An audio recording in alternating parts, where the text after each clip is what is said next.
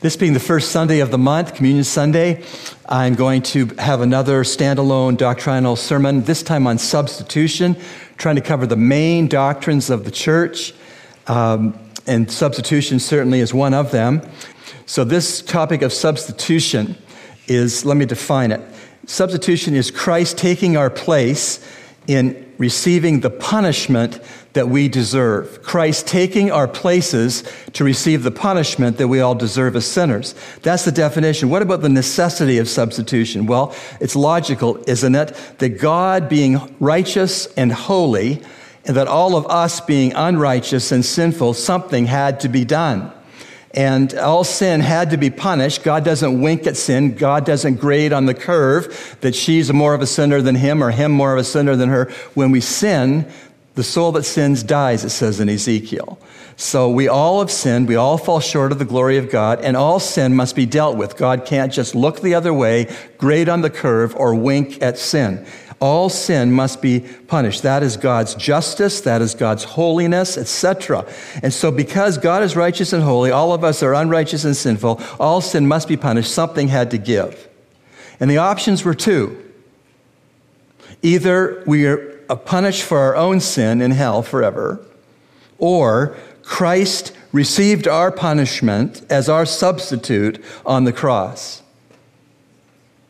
My scuba story going into communion table.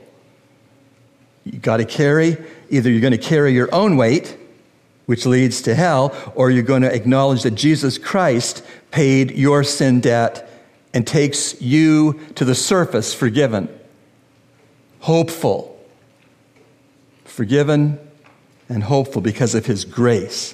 So its definition, its necessity, substitution, its dependence on the Lord Jesus Christ. If we don't have the Lord Jesus Christ, we don't have substitution. If we don't have substitution, we don't have forgiveness. If we don't have forgiveness, we're not justified before God. If we're not justified before God, we are separated and alienated from him, and there's no hope. But we have Jesus Christ. And substitution is totally dependent on the person and the work of Jesus Christ. In order to absorb God's righteous wrath, deserved wrath against sins, our Lord Jesus, 6 things, or is it 7? It's 6 things I want to share with you from the scriptures. Number 1, in order to absorb God's wrath that you deserved against your sins, Jesus Christ had to give himself in every way. Titus 2:14, he who gave himself, that is, it's the middle voice in the Greek grammar. He did the action to himself. It wasn't done to him. He who gave himself for us, that he might redeem us, purchase us out of the slave marketplace of sin to set us free, to do his bidding in righteousness, that he might redeem us from every lawless deed and purify for himself his own special people, zealous for good works. Yes, for Jesus Christ to be our substitute and to take the wrath of God that we all deserve, he had to give himself in every way. But there's more. He gave himself as a ransom. 1 Timothy 2:6, again, every aspect of the substitutionary atonement of Christ is an action which he performed on himself as a volunteer, not as a victim.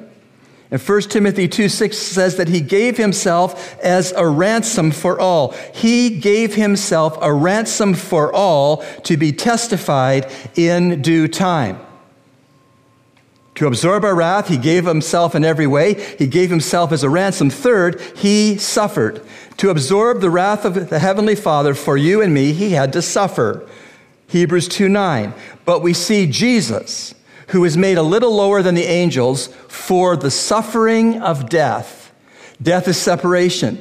Before Jesus Christ became incarnate, he was incapable of dying. But when humanity was fused or welded together with divinity, in the hypostatic union, Philippians 2, then he was capable of physically dying in his humanity. And in his humanity, he was equally able to suffer, to feel pain, to feel physical pain, emotional pain, psychological pain, all the kinds of pains that we would suffer. But we see Jesus, who was made a little lower than the angels for the suffering of death, crowned with glory and honor. We've sung about that in this service, that he, by the grace of God, might taste death, physical death, and briefly spiritual death, when he was separated in relationship from his heavenly Father on the cross, when the Palestinian midday sunlight skies were darkened as night. And he said to his dad, "Why have you forsaken me?" Temporarily, the Father forsook the Son because the Son in those moments and hours on the cross was our substitute, our sin bearer. And so, to absorb the wrath of God, Jesus Christ gave himself in every way. He gave himself as a ransom. He suffered. And fourth, he was our substitute. 2 Corinthians 5:21. For he, God the Father, made him, God the Son, who knew no sin, Jesus was sinless, to be sin for us, instead of us, in the place of us, so that we might become the righteousness of God in him, Christ. Your righteousness before God is not in you. My righteousness before God is not in me. Our righteousness before God is in Christ. Amen? Amen. 2 Corinthians 5:21, he, Jesus, was our substitute. And Galatians 3 verse 13 tells us that in being our substitute, Christ became a curse for us. Galatians 3:13, Christ has redeemed us from the curse of the law. 100% of us were under the curse of the law. 100% of us were guilty lawbreakers. It says in James, if you break one of God's laws, it's like you've broken all of God's laws. So Galatians 3:13, again, Christ has redeemed us from the curse of the law, having become a curse for us. How did that happen? How did Christ become a curse for us? Christ took the wrath of the Father, which we all deserved as lawbreakers. Jesus broke no laws, but we have. He took the wrath of God, the justified wrath of God, for lawbreaking, our lawbreaking. And justice, divine justice, was meted out. God the Father didn't wink at sin. God the Father didn't say sin was inconsequential. God the Father didn't say, well, to be human, you just sin. I'm not worried about it. No. Galatians 3:13, Christ has redeemed us from the curse of the law, having become a curse for us. For as it is written, cursed is everyone who hangs on a tree. That's a reference to Deuteronomy chapter 21, verse 23, where the Israelites were told to bury those that were executed by the law, by contravening the law in a capital crime. They were to bury those people who had been hung to death on a tree by nightfall. They weren't to be in the camp of Israel hanging dead from a tree beyond the nightfall of the day they were executed, because that would have been a curse to the whole camp. Jesus Christ became a curse for us simply, profoundly, by being hung on a wooden cross until he suffocated, asphyxiated, expired.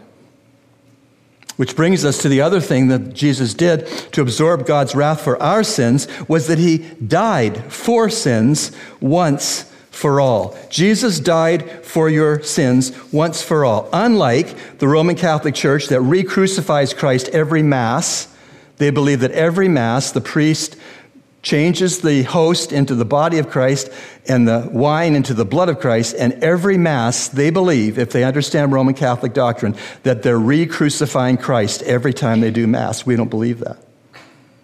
We believe that Jesus Christ died once in history for all time. Why?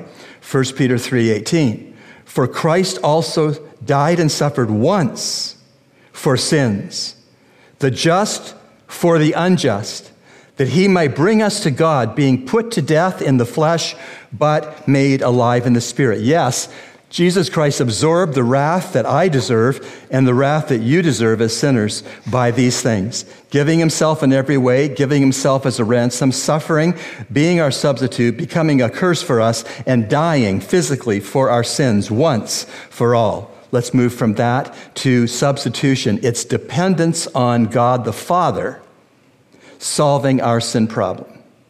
Number one, God the Father is both just and the justifier. He's not just, he's equally as the justifier of the unjust, you and me. God the Father is both just and he is the justifier of repentant sinners who put their faith in Christ. But there's more. God the Father is both faithful / consistent and forgiving / compassionate. God the Father is both faithful / consistent and forgiving / compassionate. Third, God the Father is both judge and the one who's given us the Redeemer. I'm told that in the history of New York City, there was a judge who had brought before him a poor man who was charged with stealing a loaf of bread. The judge heard the case and the evidence, and he sentenced the man who stole the loaf of bread to a $50 fine. But then the judge looked over the courtroom, and he charged every person in the courtroom that night $10 to get $50 to pay the man's fine for him. And why did the judge do that? Because he said, shame on us for living in a city that's so callous and uncaring that a man had to steal a loaf of bread to feed his family. But you know, that illustration doesn't go far enough. Because God as judge didn't charge any other person to pay the sin debt that Jesus paid. God the Father himself paid our sin debt as sinners by giving up his only Son, the Lord Jesus Christ. I have one son. I wouldn't let him die for any of you. I'm sorry. I'm sorry, but I wouldn't. God has one Son, and he let Jesus die for us, our substitute. Let's go to substitution's outworking. How did this work? How did this happen? It's outworking. Number one, it involved the incarnation. Christ, the God-man, had to be among us. He had to have a human, truly human element to his character. As I said, in the incarnation, divinity, being God, was joined to humanity, being human. Mystery happened. It was predicted by Genesis 3, verse 15. Brother Brian Marie took this up in adult Sunday school. By the way, you should be in adult Sunday school every Sunday if you aren't. Rich Bible teaching every Sunday by Brian Marie and Pastor Randy Pierce. You ought to be in adult Sunday school at 9:30 in the Earl Weech. That's an aside. In Genesis 3:15, sometimes called the first giving of the gospel in the scriptures, God spoke to the serpent and said this, "And I, God, will put enmity between you, Satan, and the woman, Eve." But there's more. And God continued to say to the serpent, "And between your seed and her seed." Your seed is all the unbelievers of all time. They're the seed of Satan. Those who haven't trusted Christ, haven't repented of sin, haven't trusted Jesus for salvation. They are the seed, the descendants of Satan. God says there's going to be enmity between Satan and Eve, and between Satan's seed, rejectors of Christ, unbelievers, and the seed, singular, of the woman, Christ. God says from now on out, from the Garden of Eden, from Genesis chapter 3 on, there's going to be enmity between the Satan and Eve, and between Eve's seed, ultimately Jesus Christ, and the seed of the devil, those who don't believe in Christ, across all the centuries. But there's more. He told the serpent, "He, Christ, shall bruise you on the head." That's what I like to do to snakes. Now, some of you like snakes. I don't like snakes. I'm scared of snakes. I know there's not a poisonous snake in the Bahamas, praise the Lord, but I still don't like snakes. I'm sorry. Don't think poorly of me. They scare me. So what I'm apt to do when I see a snake is to bruise it or to step on its head. Now, please don't get mad at me. This prediction is that Christ would bruise Satan one day on the head as the serpent, destroy him. That's the lake of fire. when Satan is banished to the lake of fire in conscious torment forever. But then Jesus said to Satan, the serpent, but you will bruise Christ on the heel. You know what that is? When you are crucified, the down beam has a seat, and your arms are nailed to the cross beam, and your feet are nailed to the down beam, crossed, and there's a seat. And as you tire and as you get exhausted, you no longer can push with pain up with your legs to catch your breath, and ultimately you suffocate. That's how you die in crucifixion. And that's why they built a bonfire under crosses typically, to hasten death, to hasten suffocation. But think about this. If your feet are crossed over each other and nailed to a down beam, it's going to bruise your heel. Painful. You talk about all the other pain of crucifixion. Part of that pain of crucifixion is the bruising of the heel of the foot that's pressed against that down beam. A prediction of the cross and crucifixion hundreds of years before the Phoenicians ever invented such a torturous way to kill people. And so the outworking of Christ's substitutionary atonement had to include the incarnation, because it was predicted in Genesis 3, but it was fulfilled, according to Jesus, in John 8:56. Jesus speaking says to the Jews listening, your father Abraham rejoiced to see my day. What was his day? The continuing seed of Isaac, eventually yielding Christ the Messiah. Your father Abraham rejoiced to see my day, and he saw it and was glad. Abraham saw Christ's day as Messiah with the eyes of faith.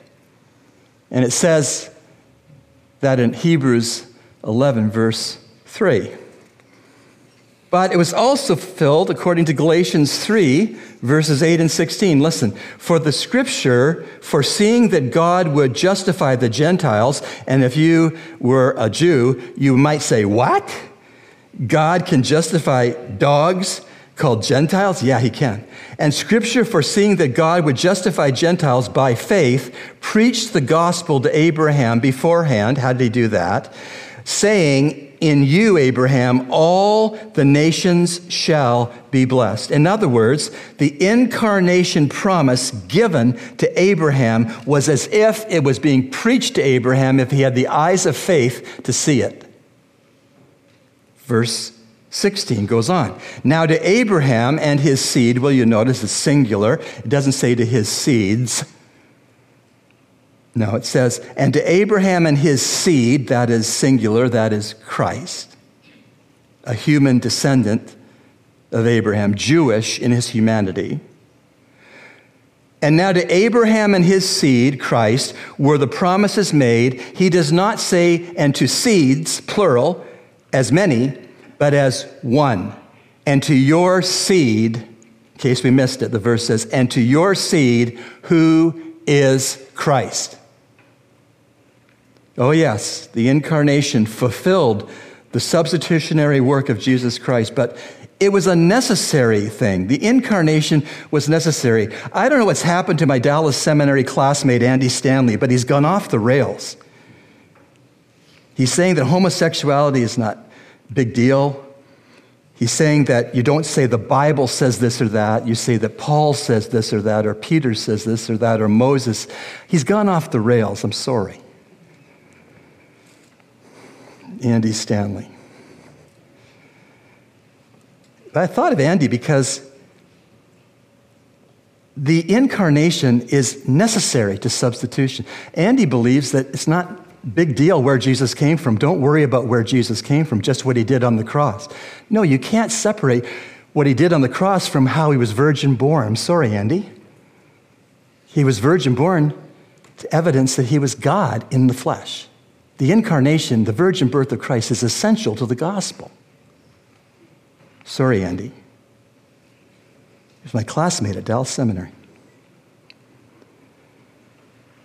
And so the incarnation was necessary as an equivalent substitute. Hebrews 2, 14 to 17. Listen, inasmuch then as the children, that's a reference to mankind, have partaken of flesh and blood, that is, were human, and he himself, that is Messiah Christ, likewise shared in the same, that is, flesh and blood, to be human, in the incarnation, he himself likewise shared in the same, that purpose. Why did he share in our humanity?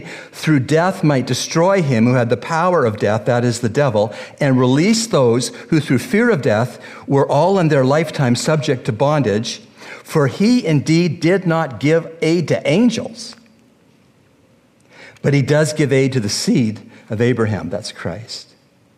Therefore, in all things, he, Christ, had to be made like his brethren. Why? Purpose, that he might be a merciful and faithful high priest in things pertaining to God, to make propitiation, a Bible word for satisfactory payment, to make propitiation for the sins of the people. Jesus Christ had to be an equivalent substitute to you in as much as he had to be human, capable of physically dying, capable of having blood to be shed on the cross, in order to be a perfect, acceptable propitiation, 100% satisfying God the Father's just judgment against sin, as evidenced by the resurrection of Christ from the dead, Romans 4:25. He was delivered up for our transgressions, that's the cross. He was raised for our justification. When you share the gospel, share the crucifixion of Christ and the resurrection of Christ. They go together. So, its outworking required the incarnation, but his outworking also required his water baptism. If the incarnation is Christ, the God-man among mankind, then the water baptism of Jesus Christ was Christ, the God-man, identified with mankind. Now, I won't go into the details. I've studied for this sermon. I don't have time. But if you go to Matthew chapter 3, essentially you will see that John the Baptist baptized for repentance from sins for the nation of Israel. But he predicted that Jesus, the Messiah, would baptize with the Holy Spirit and fire to a regeneration, to a new life for the believer. And you'll recall that John wanted to stop Jesus from being water baptized by John. He says, I shouldn't be baptizing you, Jesus. You should be baptizing me. He wanted to prevent Jesus from being water baptized, and Jesus prevailed. And so both of them obeyed God when John baptized Christ, and Christ subjected himself to water baptism. Why did Jesus subject himself to water baptism? All the Jews came to the Jordan River to be baptized in water by John because of their sins. Jesus had no sins. So why did he get water baptized? Because three things. It was a public identification with John's message. Second, it was a public identification with the Jews' sin problem. Jesus had no sin problem, but he was identifying with the fact that the Jews did have a sin problem. And third, it was a public identification with God the Father. And you'll recall it was a public identification of God the Father with God the Son. The dove descended from heaven.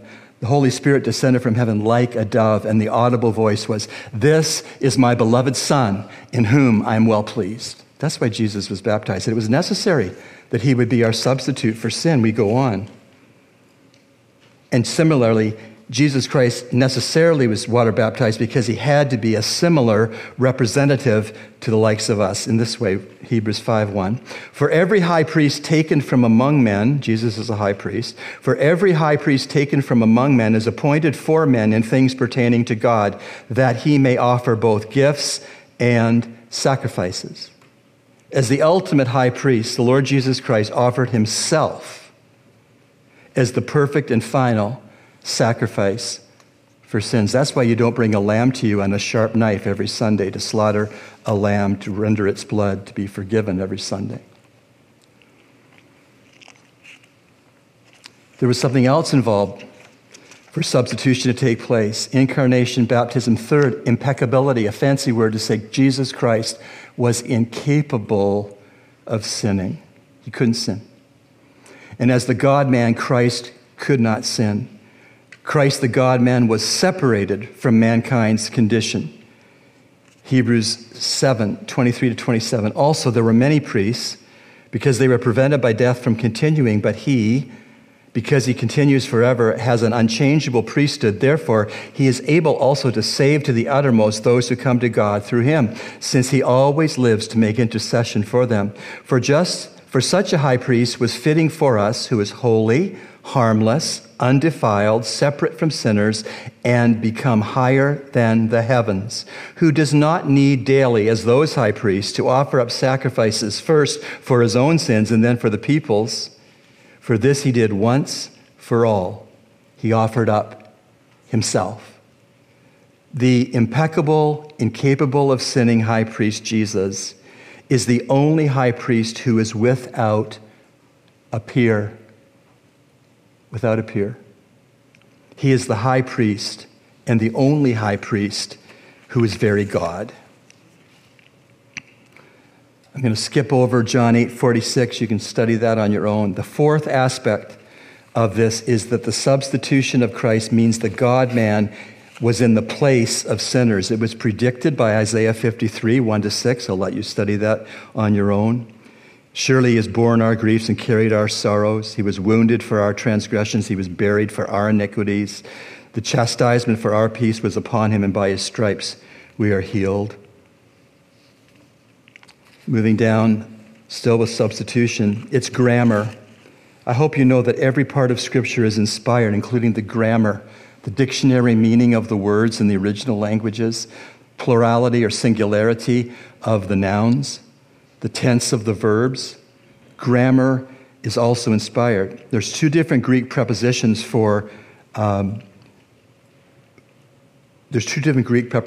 play here. Huper, H-U-P-E-R, means for, or on behalf of, or for the good of. We see that in Luke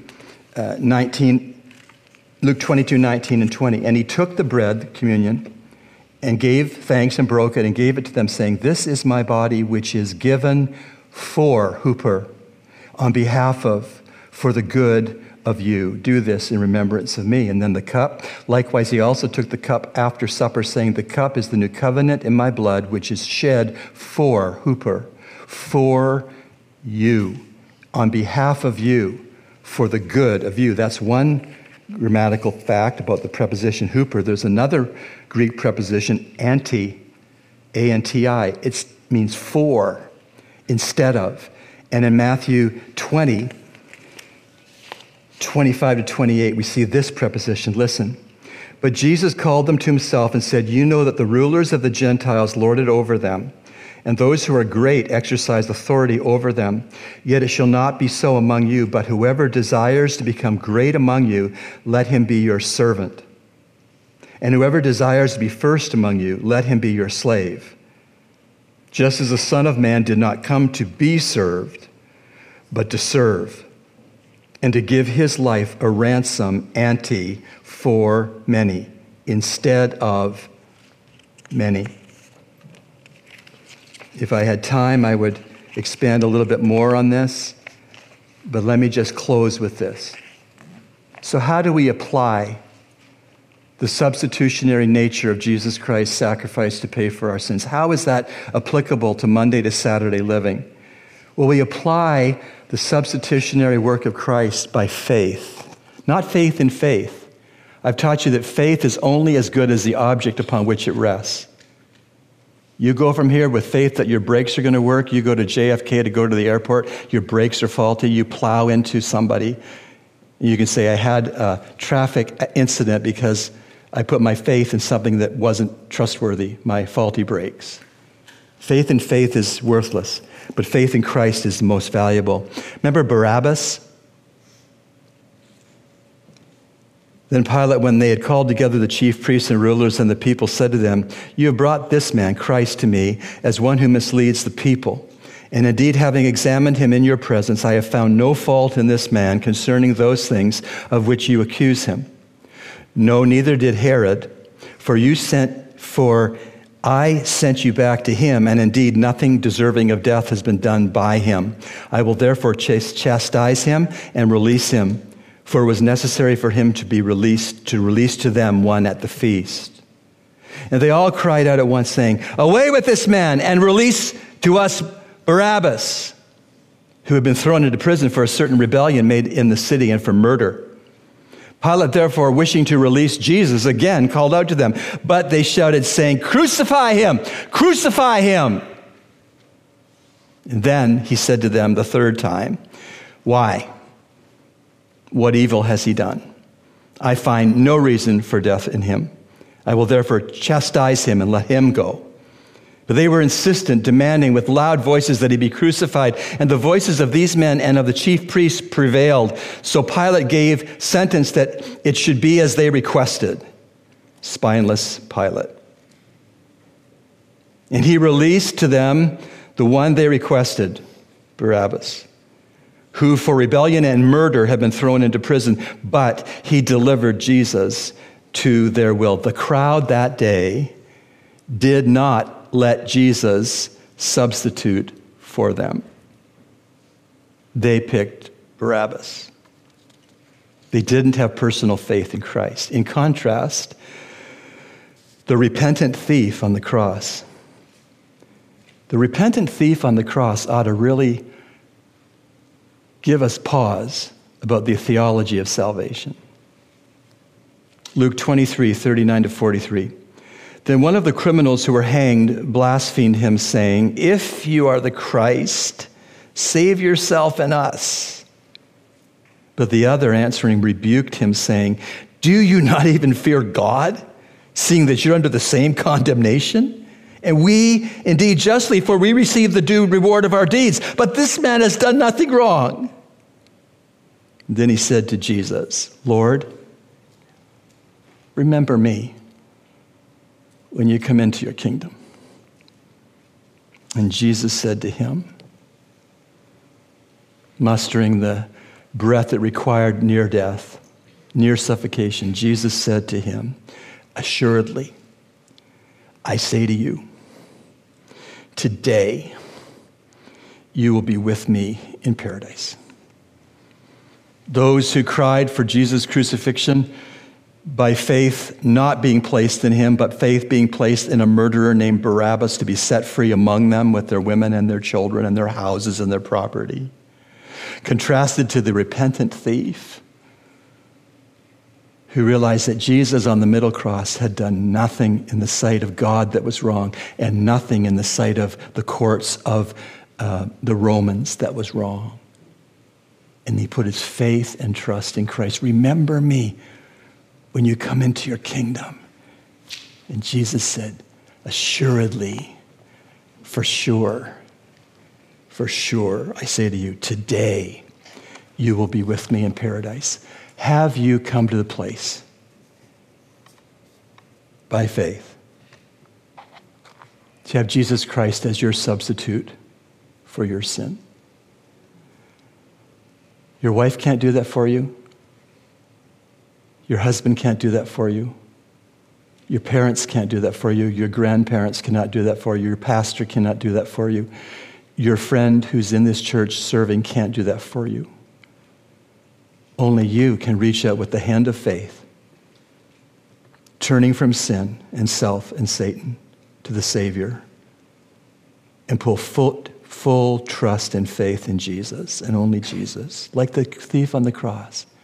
Remember me when you come into your kingdom. That's how a person gets right with God. That's how the substitutionary blood-shedding sacrifice of Jesus Christ is appropriated to a sinner like me or a sinner like each of you. Coming to this church and this sanctuary no more makes you a born-again Christian than going into a garage makes you a mechanic. Don't leave here today without a Savior who's substituted for you.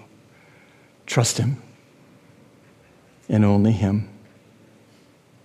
We've seen people die this past week that we'd never expected were going to die. But they did. Our life is a vapor. There's no more important thing to settle in one's life is one's eternity, where one will go after one dies. I leave that with you. If you want to help to know about how to trust Christ as your Savior this week, phone me, come and see me. Not just me, any staff member, any born-again Christian in the assembly can help you. But you're not saved until you receive the gift. You receive the gift by faith in Christ. May we be recipients of his grace.